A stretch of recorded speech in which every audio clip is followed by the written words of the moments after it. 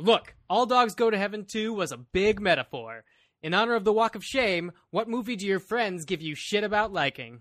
I'm Matt Patches, and while the obvious answers might be Green Lantern and the Smurfs, I'm actually going to go with Darren Aronofsky's Pi, which I showed to friends in high school after watching it at film camp, and I was met with jaws agape and a lot of WTFs and evil glaring. Hey, it's me, Dave with Da7e, and okay, yeah, the first time I watched Bring It On, it was for the chicks, but the second through 12th times, it's because it's a better sports movie about race than Remember the Titans and Friday Night Lights, the movie.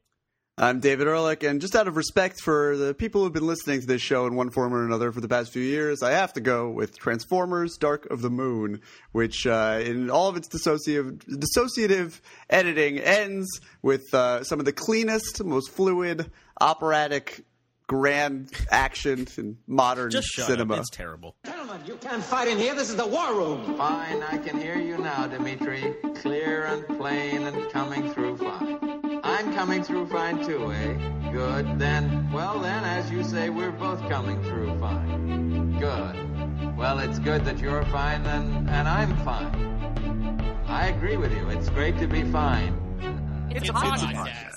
Hello and welcome to Fighting in the War Room, episode number 21 for April 29th, 2014. Katey is off preparing to get married. She is not on this episode, but that doesn't matter. We can still have an all-bro episode here, and people seem to like it, right? David, you have a new iTunes review for us? I do. We have a lovely 5-star review, which is the name of a Tribeca movie I just saw. 5-star. Hey. From Music Man 99, who says, I've been listening to y'all for about a year now on Opkino and now here with the rebranding. It's been great. I can now hold a reasonably good opinion on current films without doing much work myself. Anyway, wanted to thank all of you. We are the spark notes of current moviedom. Anyway, wanted to thank all of you, David Ehrlich, Da7e Gonzalez, Katey Rich, and Matt Patches, who along with Da7e, I also follow on Republic City Dispatch, which, for those of you who don't know, is a show about Avatar, The Last Airbender. No, it's not. It's about, what's it called? Legend of Korra. Huh? The Legend of Korra. Yeah, there you go. This is me, not the review talking now. Great stuff, guys. Hope to hear this on the air soon enough. Well, he knew. This person knew that we would read it. Well, also, thank it's you. pronounced Da7e. Da7e. Da7e. Well, thank you very much for listening and for the review, Music Man 99, and we are happy to do that work for you. Yay. What is this guy called? The David Fincher films? 70.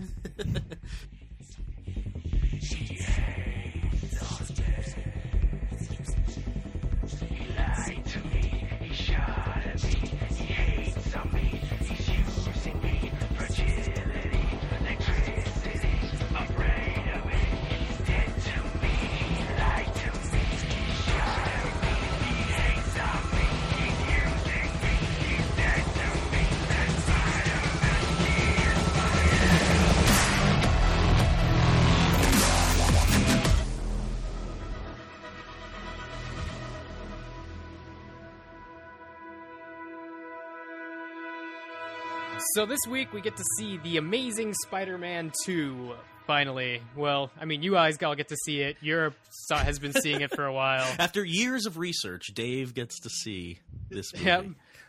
Once again, I've caught up with Europe, and it only took me half a month. But also in the comics, Spider-Man has recently been returned to Peter Parker, and this is going to take a long time for me to explain, so I'm going to abbreviate it as much as possible. There's a writer on Spider-Man called Dan Slott, and he took over around Amazing Spider-Man number 666 with the so-called Spider Island story arc, where everybody got turned into spider monsters and had spider powers for a while. We should have told people to brace themselves. I'll be right back. Brace themselves for geekiness here. But this does fan out into a broader, not-so-geeky conversation. Anyway, back to Dave. From issue number 666 to issue 700, which is when that run of Amazing Spider-Man stopped, Dan Slott sort of gave Peter Parker all the things he would need to live his perfect lifestyle. He was a scientist. He had a girlfriend. Aunt May got married to J. Jonah Jameson's father. The comics are really different than the movies, guys. Don't worry too much about that. And then in issue 700, Dr. Octopus switched brains with Spider-Man and then killed Peter Parker in Dr. Octopus's body. thus becoming the superior Spider-Man, which was actually Dr. Octopus caught in Peter's body. And Dan Slott did the comics press and told everyone that Spider-Man was dead, and this was it, and he's not coming back. And everybody who read comics knew that that was bullshit. But because, you know, he pushed it so hard, the younger comics readers who aren't used to this whole death and revival thing actually took it seriously. And the other thing that made it really bold is they kept Spider-Man dead for about 2 years, basically up until Amazing Spider-Man 2 came out. And then just recently, there was the final issue, issue number 31 of the Superior Spider-Man, where Peter manages to wrest control of his body back from Doc Ock, and it reclaims the Spider-Man mantle. But basically for about an entire year, definitely, in both the Ultimate lines and the main lines, Peter Parker was not Spider-Man. In the Ultimate line, there's a little kid who's 13. He's a black Mexican kid from Brooklyn. He's Spider-Man. He's called Miles Morales. But the point is, it's not Peter Parker because Peter Parker's dead Dave, in that timeline. The reason that I wanted you to bring this up... I'm getting there. No. Getting there. I'm getting there. Okay. You weeped when you read the final issue of this run of comic books. I want to hit on that. Am I correct? I wept at a single panel, which is what happens is the Green Goblin, Norman Osborn, has figured out that Otto Octavius is trapped in Spider-Man's body, and because Otto Octavius is not the true Spider-Man and a weaker person of moral character, starts to take over the city by, you know, amassing all the gangs, and then Spider-Man gets his body back, but the Green Goblin doesn't know it, and Spider-Man is facing off against the Green Goblin, and the Green Goblin goes, "You're going to die without pulling off your greatest accomplishment, Otto." And Spider-Man just says, "At least I'll die without the dignity of having ever worn a man purse." And the Green Goblin just looks at him, his eyes narrow, and he says, "You." And instantly you know that is the Spider-Man we've been missing. We've been missing the quips. We've been missing the guy that acts and always does the right thing. And we've been seeing a superior Spider-Man in the way that he's using the technology of a villain and the mentality of a villain to, you know, rein in organized crime. But what we need in a Spider-Man is this quippy person who knows what great power and great responsibility means. And so for a comic reader, this being drawn out over 2 years, you really feel the absence of the character that you loved, and then to just bring it back and to be able to sum it up in 1 page worth of like 4 panels and maybe 3 lines of dialogue was such a powerful moment. I don't think it would be as powerful if you just sat down and read issue 666 up through Superior Spider-Man number 31.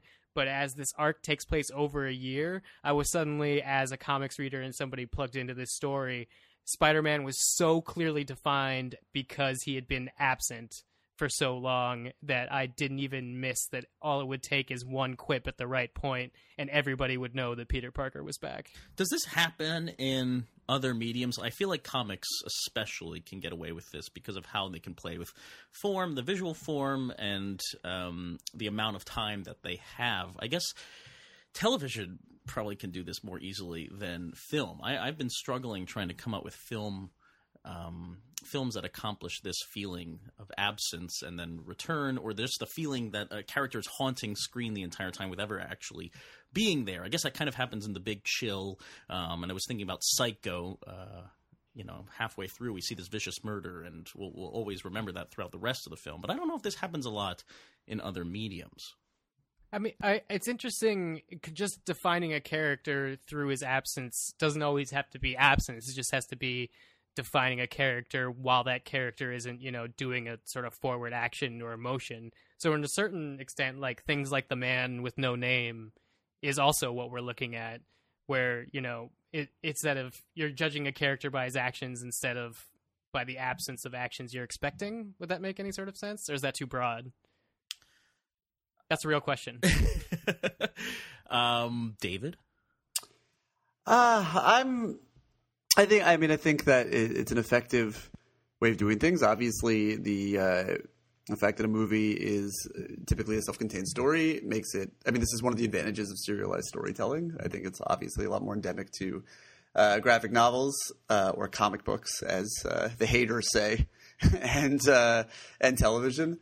But, I mean, they're definitely... And then, like, the first example that jumped to mind for some reason, and I don't even think it's a particularly relevant example, is actually in The Best of Youth, which is Marco Giulio whatever the fuck his name is, the Italian film, which was designed for Italian television. Is 6 hours long. It takes place in 2 parts. There's a character who dies and then comes back as sort of this specter in one very, very powerful scene towards the end. And it's not really at all what we're talking about, because it does sort of define his character via absence. But again, I mean, it's difficult. It's difficult in a 90-minute or 120-minute film to do, but I'm sure it's been done. I'm sure it's been done in films that we've all seen. But at the same time, I'm happy that to hear, when serialized forms like graphic novels actually take advantage of what makes them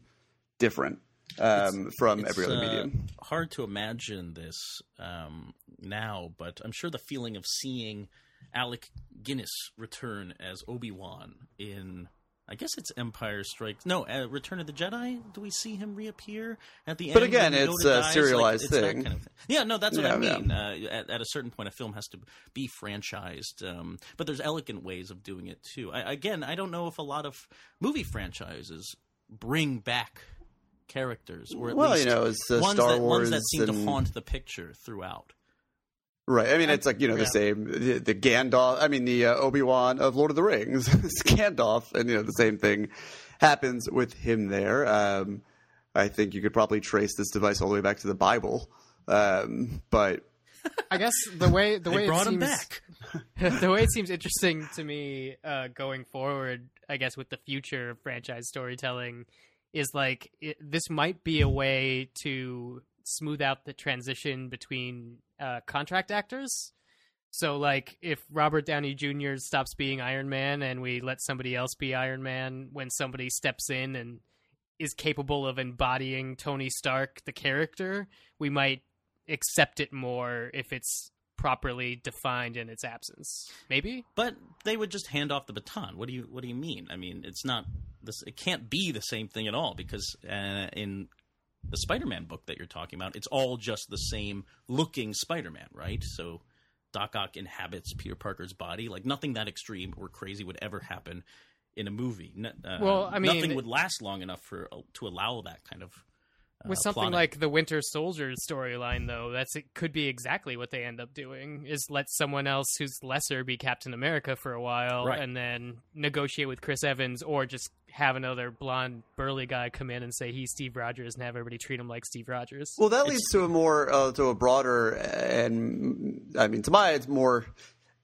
I don't know, more encompassing conversation at the very least. James Bond. Oh my God, James Bond is the example, guys. No, it's not, because they're not actually filling each other's shoes. There's no plotting to suggest why actors take over. Well, I understand what he's saying with the Daniel Craig James Bonds. They made a very concerted effort, especially with both Casino Royale and Skyfall, to say, like, this is James Bond. He is back. We're returning him to his roots, and like this is the prototype of the character that we've been missing. But I think that like the logical extension of this conversation is going to play out in a very public sphere in the next few years, when these film franchises, especially the Marvel universe, have to begin employing, because of contracts and other things, devices that are more often seen in graphic novels. And it'll be interesting to see how they translate to the screen, and if audiences who are not sort of accustomed to the devices of graphic novels can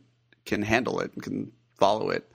Dave, this is actually what I've been thinking about the Spider-Man movies, because one day Andrew Garfield will be 40 years old, and I'm pretty sure that's in like 10 years, so within the Amazing Spider-Man franchise timeline. And I imagine this is the opportunity to hand it off to Miles Morales, the Black Spider-Man that everyone was campaigning for for the first movie. So you may you may get your wish someday. If you go with the blue and red, it would make more sense to go with Spider-Man 2099 and bring time travel into it, and then, things could be better. Oh yeah, I can't fucking wait for that. I mean, I think maybe Days of Future Past, the new X-Men movie, will be an interesting test, because it sounds as if it goes into some of these more outlandish directions, and I wonder if audiences like myself who sort of scoff at I don't know. We don't really follow comic books and like don't want to hear about all these people being replaced and timelines and whatever, and we just want a good story that has some weight behind it, and these superhero movies are going to be able to jive with this. I think you should be looking forward to X-Men Apocalypse, because I think I don't even know what that X-Men is. That's the one after next Days of Future movie? Past. Because I think Days of Future Past is going to be a lot of table clearing, because I'm not sure that they are going to have the efficiency that would be needed to pull this sort of defined by absence thing. But Listen, I really Wolverine hope it rode is. on a bullet train with his claws. All of these fucking movies are downhill from there, all right? Just the slow slide to the bottom. I wept at that moment. That made me come to tears.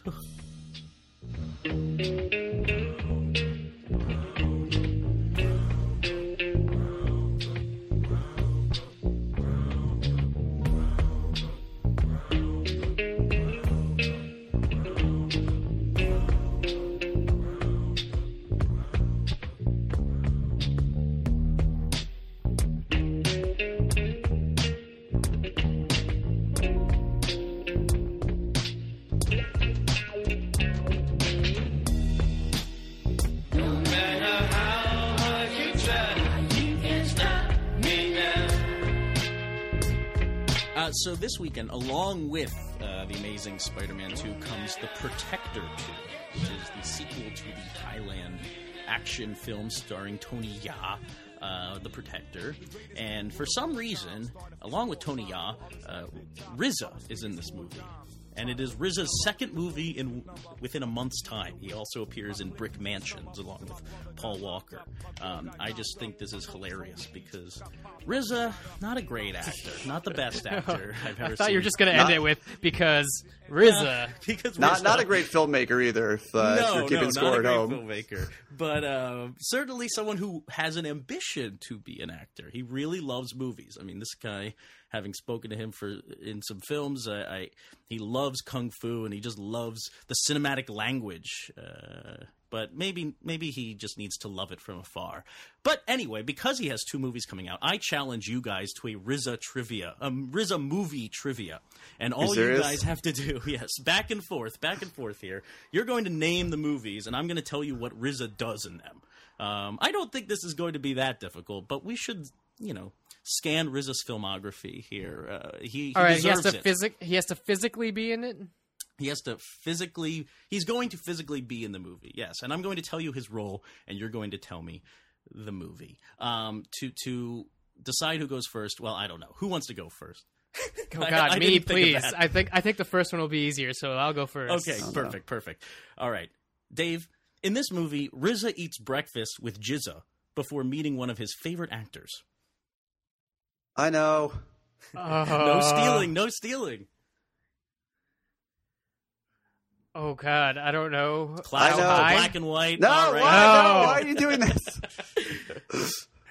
Okay, you didn't get it. wasn't David, what is the answer? Coffee and cigarettes. Yes. Directed by Jim you're Jarmusch. right. He wasn't in How So, High. David, That's your another- question is, in this movie, RZA plays a character named Blacksmith who fights ninjas with his big metal hands. Is it the Man with the Iron Fist? It is indeed. Right. Oh God, the second one was the easier. I should have gone second. You had the choice. I All did. right, Dave. In this movie, RZA appears as a music studio producer who is defibrillated before having his Repo heart... Man. Yeah, you didn't let me finish. I He's love that defibrillated movie. Before having his heart reclaimed by the government. Yes, it's Repo Man. It's my second favorite remake of Brazil. What's your first favorite? Brazil. Oh, okay. David, in this movie, RZA stars as a TSA luggage scanner who discovers Robert Downey Jr.'s stash of drugs. Oh, it's that fucking Todd Phillips movie. Oh, balls. What was it called? It's not a hangover movie. No, it's he's fucking with the other one. Zach Galifianakis, and they got to Definitely drive. there. He's in it. Yep. It's called like it's like it looks so got all the bad. parts. It was supposed to be so bad. I don't know if you're gonna get this one, David. It's called like not like Road Trip, but like it's generic title. It's like Dave, tell him what it is. It's Due Date. Yes, it Due is. Date. It's Due Oh Date. yeah, I forgot. I wouldn't have got RZA's the pregnancy finest. angle. I forgot about that. Yeah. I can't stop thinking about pregnancy. In this movie, Dave, RZA Yes. plays a Christmas tree salesman who pretends to be an angry black man when he's really just a nice black man. A very fun Christmas movie. Recent, obviously, because RZA's in it. Okay, recent Christmas movies. Not a whole lot of options. It's not animated. It's not. It's partially animated. Oh, Harold and Kumar, 3D Christmas? Yes. Yeah. Congrats. David, Partially animated. In this movie, RZA appears as a drug dealer who could hook Russell Crowe up with some fake passports, but he doesn't wanna. He could hook Russell Crowe. Russell Crowe wants some fake passports. RZA's got him. He's a drug dealer, but he doesn't really want to give him fake passports. Russell Crowe. Yeah.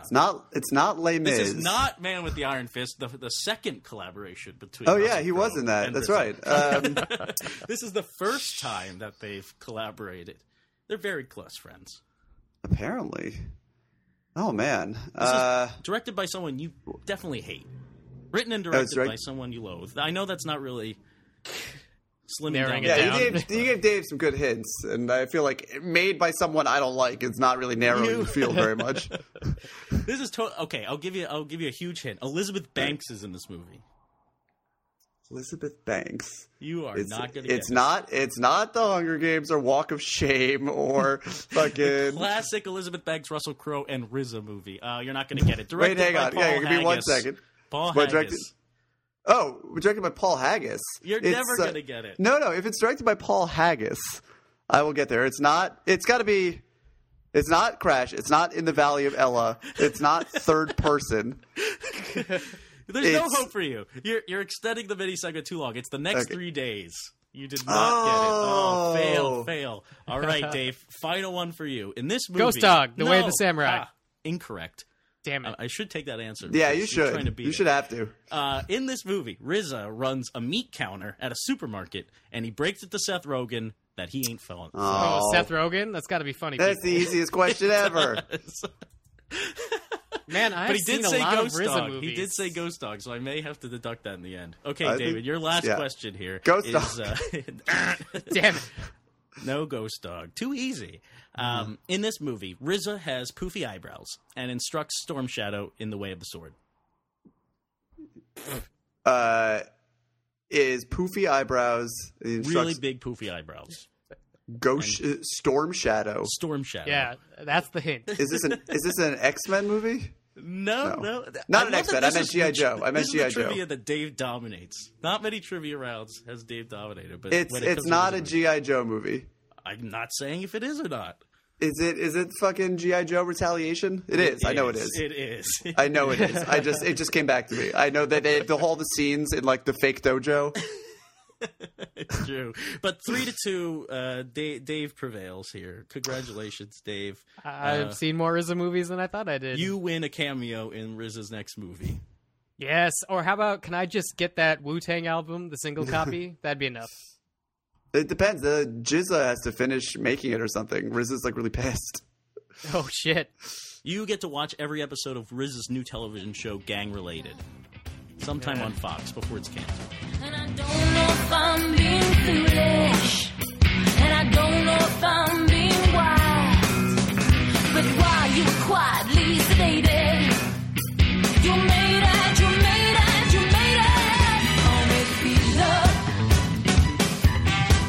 On Wikipedia. So, this week for segment 3, we're going to be talking about why I guess I'm not on the review segment for Spider-Man 2 review, the Amazing Spider-Man 2 review, which will be coming down the pike this Friday. And it goes back to the fact that I part of the reason I'm not on the review segment is because I refuse to see this fucking movie. But that's a what major I did, part of it. That's the primary. That is the primary part. But what we're going to be talking about is what I did instead of see this movie in order to sort of be up to speed and really ensure that I wasn't going to see it and confirm that I wasn't missing anything, was to read, because the film has been out in Europe for a few weeks now, the very thorough Wikipedia plot summary, which is something that I have been doing over the past few years when it comes to movies that I know I won't have to see for work, and certainly don't want to see recreationally. Usually these are horror sequels, because I find that the plot synopses on like the new Paranormal Activity film, for example, tend to be especially entertaining. Really, there are a lot of films like that I have taken to its own sort of pleasure, and I sort of lament the fact. Taken 2. I've not read the Wikipedia summary for Taken 2. Highly I know what I have to. I feel like I pretty much get the gist. But there are, I lament the fact that some of the people who write these things are better than others. Some are too thorough. Some are not thorough enough. It's difficult to find that happy medium. You're critiquing the pros of Wikipedia. I don't know who these people are who take it upon themselves not to quite do this, novelizations. But right. But I do think it's an interesting.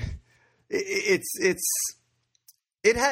definitely discouraged me from. I mean, there are not many scenarios where I would have seen the new Paranormal Activity to begin with, but whatever that new Paranormal Activity film might be, whatever. But it certainly, I guess, discouraged me from the 1% chance of that I actually would see it. But I think there's some real entertainment to be gotten from this. We just wanted to as a proponent, shoot it around. Not many episodes ago, you were a proponent of cinephiles indulging, or at least enjoying, or trying to understand culture based on these major blockbusters that many people were writing off. How is this possibly appropriate with that thinking? Because I mean, I made it clear, and I think that certainly my track record of actually having to see a lot of the movies that I wind up hating is. Also made it clear that I tend to live up to that credo. Hey, I see 8 out of the 10 movies I hate. I see most of the garbage that comes out there, and I can't say I can't say with 100% certainty that the movies I don't see are garbage. But I did feel as if the Spider-Man franchise that exists only for Sony to retain the rights of the films that they didn't revert back to Marvel. Is in a category of its own, that it simply defies. It's an insult to us that it exists, and as somebody who wastes more than enough time in their own fleeting life to begin with, I really felt like this was beyond the pale, and not something that, even if we end up saying some nice things about it in our review segment, which I can't say for sure that we will, but maybe, I felt like this was just something that I didn't have time in my life for. And the Wikipedia page, I read at a bar. I read it about 5 minutes or less, and it was very entertaining. And I felt like with all the footage that has been released, it was very easy for me to match the scenes that I've seen in the commercials and the trailers and whatever to the plot description. And have a pretty vivid picture of what this film is like and plays like in my head. I feel like I'm not going to find an ally in Dave going against you on this one and seeing this as something horrible.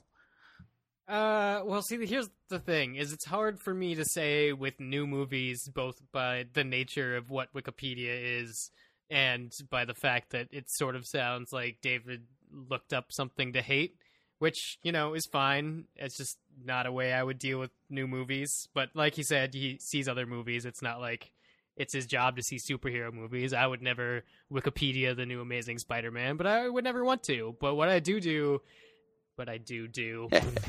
already. What I have done is Wikipedia all the Final Destination movies so I could scrub through them on streaming services and just watch the deaths, since I know that movie's just basically like you avoid death and then death catches up with you, so I don't know why I need to know who these people are or what they're talking about. And I don't know if that makes me a bad person. What does make me a bad person is I've told people I've seen all the Final Destination movies. Is it ever an honest mistake where, because of the fact that you've read the Wikipedia page and, have a pretty strong familiarity with the franchise, that you sometimes confuse yourself into thinking that you have seen these movies? I don't confuse myself, but oftentimes I'll just shoot off at the mouth and not bring up the fact that I'm going off of wiki knowledge / seeing, 15 total minutes of a 90-minute movie, and I won't. So I have been caught by someone who actually wanted to talk about details of the movie. Who would want to talk about details of a Final Destination movie? The last Final Destination movie is actually a flashback, and there's also spoiler alert. It's so satisfying. You just ruined one of the great twists in modern cinema.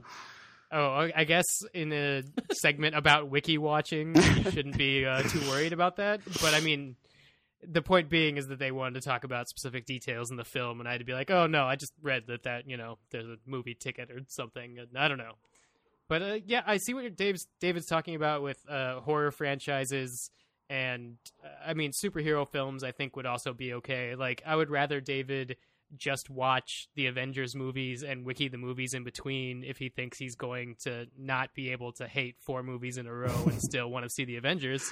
Like, that makes total sense to me. But it's it says, I mean, and again, this is like a very subjective analysis. It's been filtered through years of being dissatisfied and sort of annoyed with these movies. But, I think that you could read even the most thorough Wikipedia summary of something like Under the Skin and not really have anything that approaches the experience of seeing the movie. Whereas I felt, and again, this comes from seeing so much of the movie inadvertently through marketing materials, that simply reading a rather detailed plot synopsis of what happens in Spider-Man, I wasn't missing out on too much. Although I will say that Dave and Matt pointed out that one of the things that didn't come across through the Wikipedia summary is the batshit insane score, where the Electro's thought process is actually spoken word part of the score.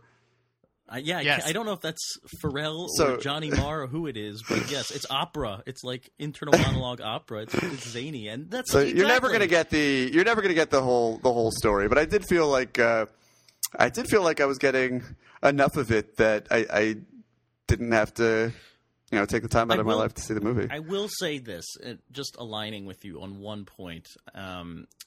Back in February, the remake of Endless Love with Alex Pettyfer came out. And I really tried to find it's based on a movie from, God, I don't know, like the 70s. It's not coming to me. But I couldn't find it. I wanted to see it so that I knew I could compare and contrast. And this movie was not available on streaming or even available to rent anywhere. I could not find a copy of it.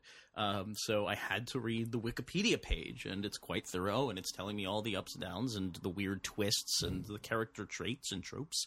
And that did the job. I knew exactly what happened in that movie that was like its remake, and not that I would ever comment or write about it, but I had that knowledge going in, and I found the film more fascinating. Because that's not much of a secret that the Wikipedia page is for films we're writing about, films ostensibly we've seen, or films that we need either a refresher course on or whatever. Is invaluable to modern film writers.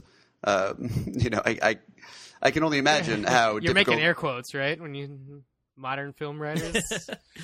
Well, no, I mean, I think I can only imagine, especially when you're writing stories that are about a number of films and details that you don't have at your disposal. Film writers from an earlier generation, really had to. They were in a tough spot, and would either have to, arrange a private screening for some of these films, or would inevitably make mistakes in their audiences readers were harped a lot less on little faux pas and plot summaries than they would now, because they can always double check what the truth of the matter was and saying, Conan, with the pushing your glasses up. But I mean, it's certainly an invaluable tool, and it was really interesting for me to watch it sort of cross that divide between being an invaluable tool to writing about movies that I'd already seen to, I mean, we haven't gotten to the point where I'm using it frequently to write about movies that I haven't seen, but it went from being a valuable tool for writing about movies I have seen, but that would never to be being a substitution for seeing movies that I haven't seen. You would never do that. You would never comment on a movie. I would never do it, but well, I mean, I wouldn't do it if the piece were giving the impression that I had seen the film and were like well versed in it. But that's what I don't understand about advocating for Wiki-Watching, because how would anyone benefit from this? We're advocating for the SparkNotes culture to just have the knowledge of a movie so that you can pass in conversation. Like well, when the movies themselves have gone out of the way to prove to you that there's not much to them beyond the knowledge of having seen them, there's.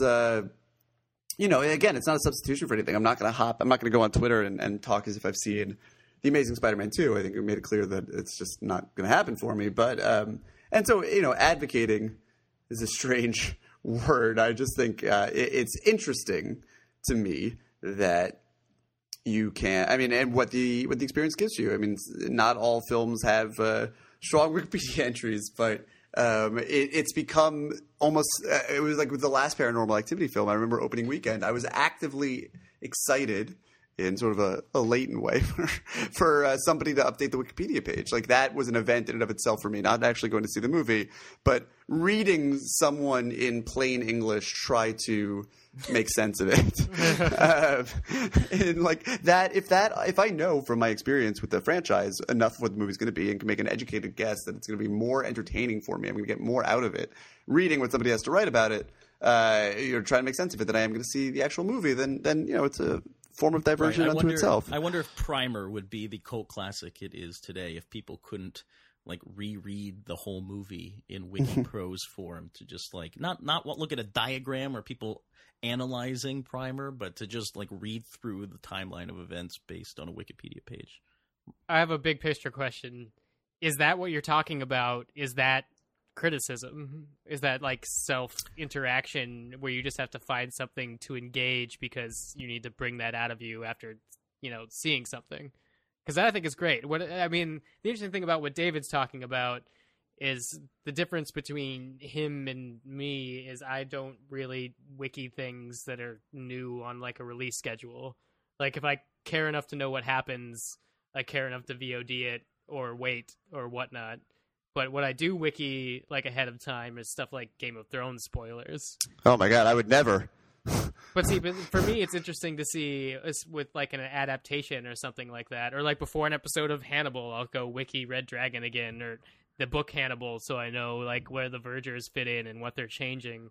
That I feel is very different than you see something like Primer and you go back to the wiki page because no one is gonna talk to you about Primer because you're the nerd in your town. That's so strange to think that like you're looking for annotations. I mean, to not watch Red Dragon just to sift through the Wikipedia page. You have such a fascination with Thomas Harris and the movie adaptations. I would have expected you to have seen all this as part of your interest, provoked by the series to watch these movies. But now it's too easy for you because of Wikipedia.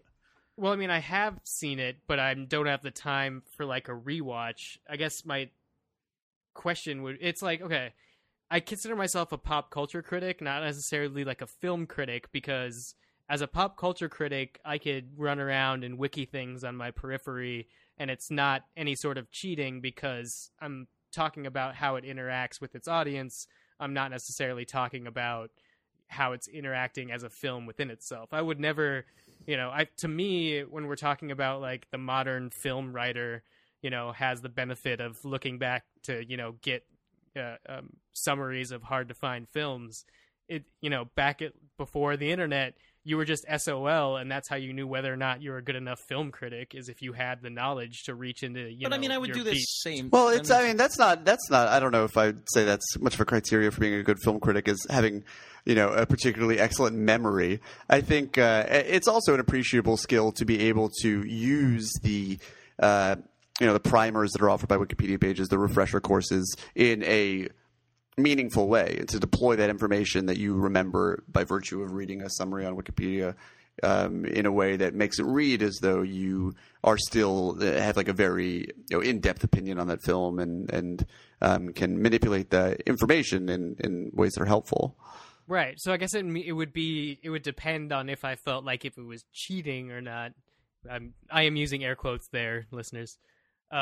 If what you're trying to portray yourself as, like David, you said you never portray yourself having seen a film if you were using wiki writing, but I feel bad that I don't rewatch Red Dragon or Manhunter every time I have these questions because I'm missing something. Someone could tell me what the scene is, but I could be missing the subtextual thing, which is what Brian Fuller's pulling on for Hannibal, or I could miss the paragraph that becomes the game changer in Game of Thrones because I'm working off someone's summary. It seems like when you commit to wiki-watching a movie, you're also committing to your level of engagement with it.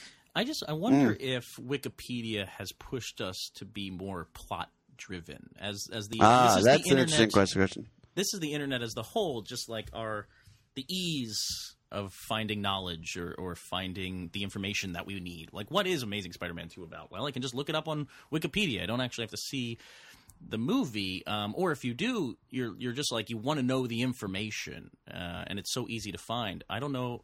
I wonder if it's pushed us to be more plot-driven. You can't get that kind of information from the internet very often. What can be gleaned from a film visually or subtextually, as you were saying, David, but that's certainly what we're accustomed to digesting on the internet.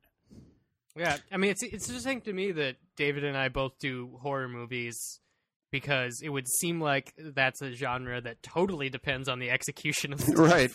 So it's odd that we both feel completely fine that, we read about Is that just because you want to know, Paranormal like, Activity 4. what's really happening?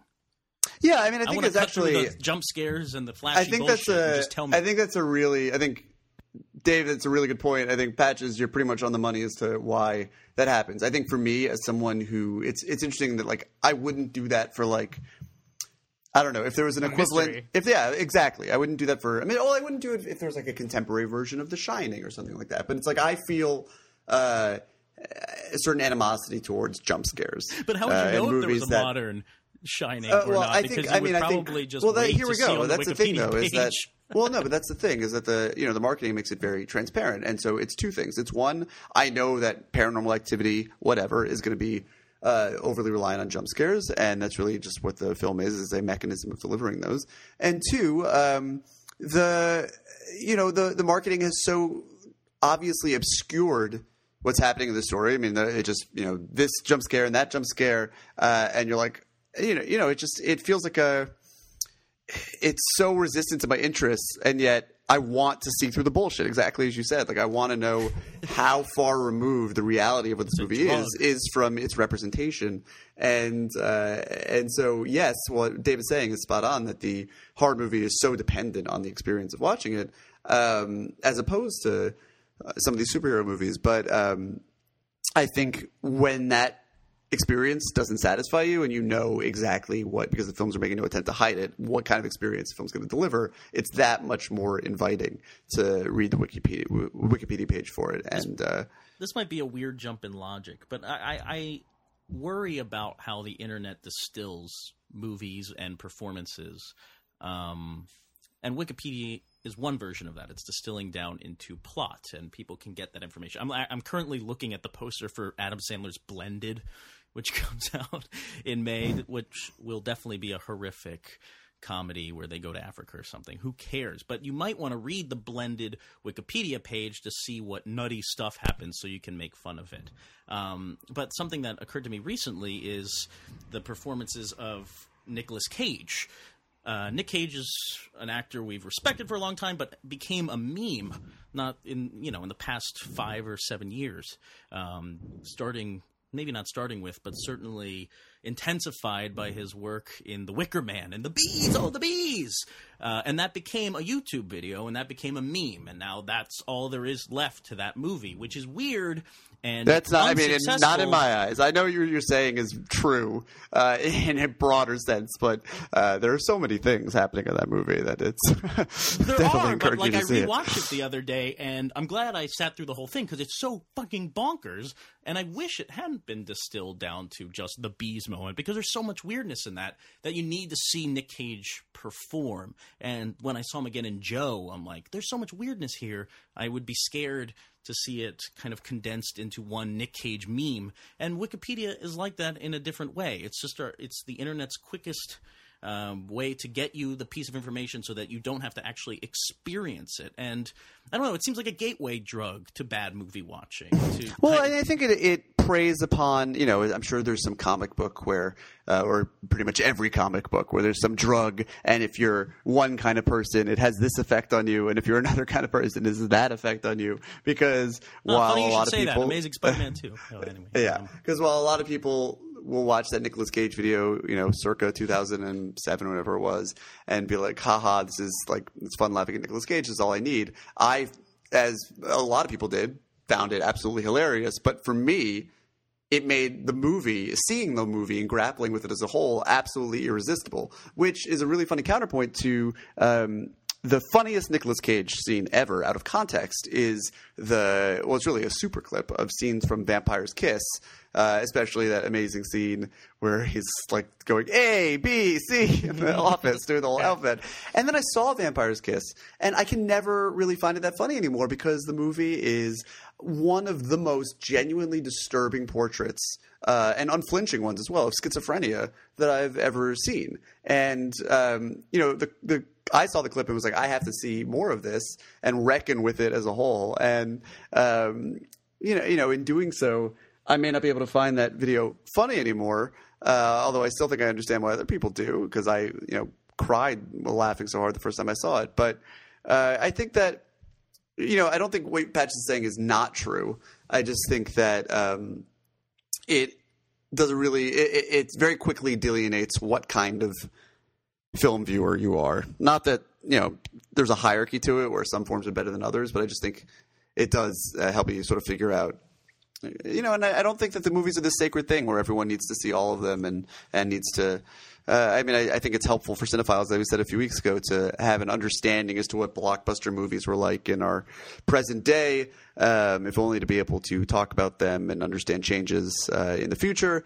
But I don't really feel like I'm betraying the medium that I love in any capacity by just reading the summary of Amazing Spider-Man 2 or Paranormal Activity, the marked ones. I feel like this is all just ultimately costing Leonard Maltin books. Oh my God! I was just thinking the same thing. That's crazy. Yes. About Leonard Maltin? Does Leonard Maltin still put out his 1001 whatevers or like these big tomes? Yes, he does. Synopses. But who's buying them? If you buy one of these books, please call our voicemail and tell us why you keep buying Leonard Maltin's book. Nice guy, super nice guy. But that book is obsolete, right? I guess you get a little rating. He reviews it in those books. That's why.